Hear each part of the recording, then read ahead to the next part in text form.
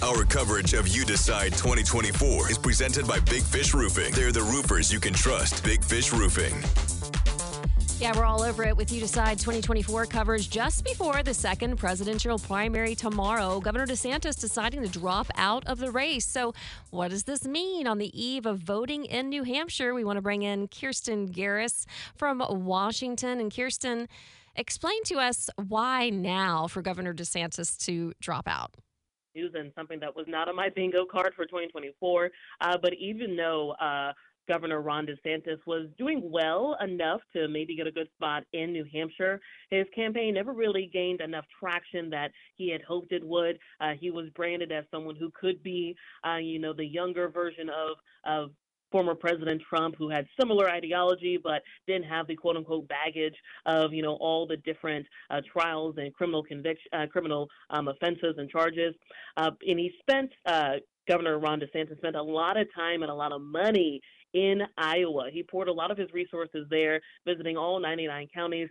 And as we all saw last week, he ended up coming in a distant second place.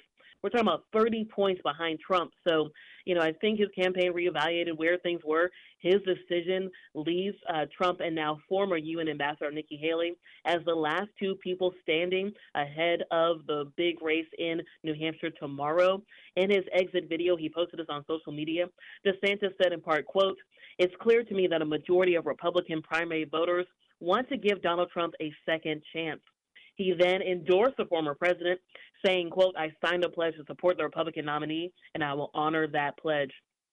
So we will see, obviously, what happens. Nikki Haley was pegged of doing well, maybe in tomorrow's primary, but again, the voters who would have been supporting Ron DeSantis were likely not going to be supporting Nikki Haley, so this doesn't really help her per se.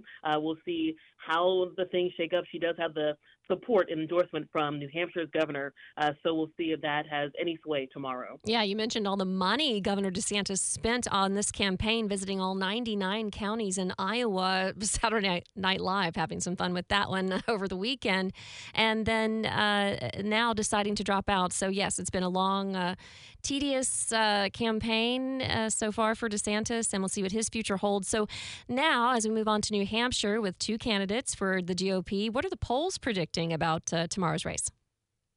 Well, as imagined, this is still Trump's campaign. This is still Trump's this is his race to lose.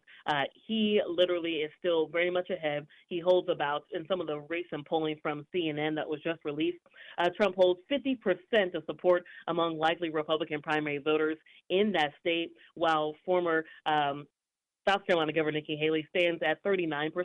Obviously, that's not too bad. This is a slimmer margin of error than most of the previous polls. But this weekend, we saw Nikki Haley kind of question whether Trump is mentally capable of serving as president again. And this comes after he was at a campaign speech recently, and Trump repeatedly seemed to confuse her with former U.S. House Speaker Nancy Pelosi when he was talking about January 6th. So we're seeing Nikki Haley try to ramp up these attacks against Trump.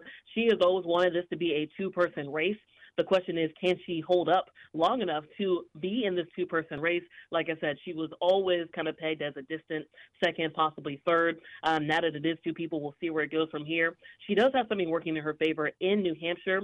This is a primary where independents can vote, unlike other Republican primaries. So we'll see if she's able to capitalize on those voters. And then, again, we'll see how much Trump is able to move forward. So this will be a lot to watch in New Hampshire tomorrow. This will be very telling to see how long Nikki Haley stays in the race. Yeah, Trump attacking Haley as instead of Pelosi about security on January 6th, and she reminded people she was not in office at that time. And so here we go, full speed ahead with these two candidates as they go at it in New Hampshire. I know you'll be all over it. Thank you so much for the breakdown for us this morning. Kirstin Garriss from Washington, live for us.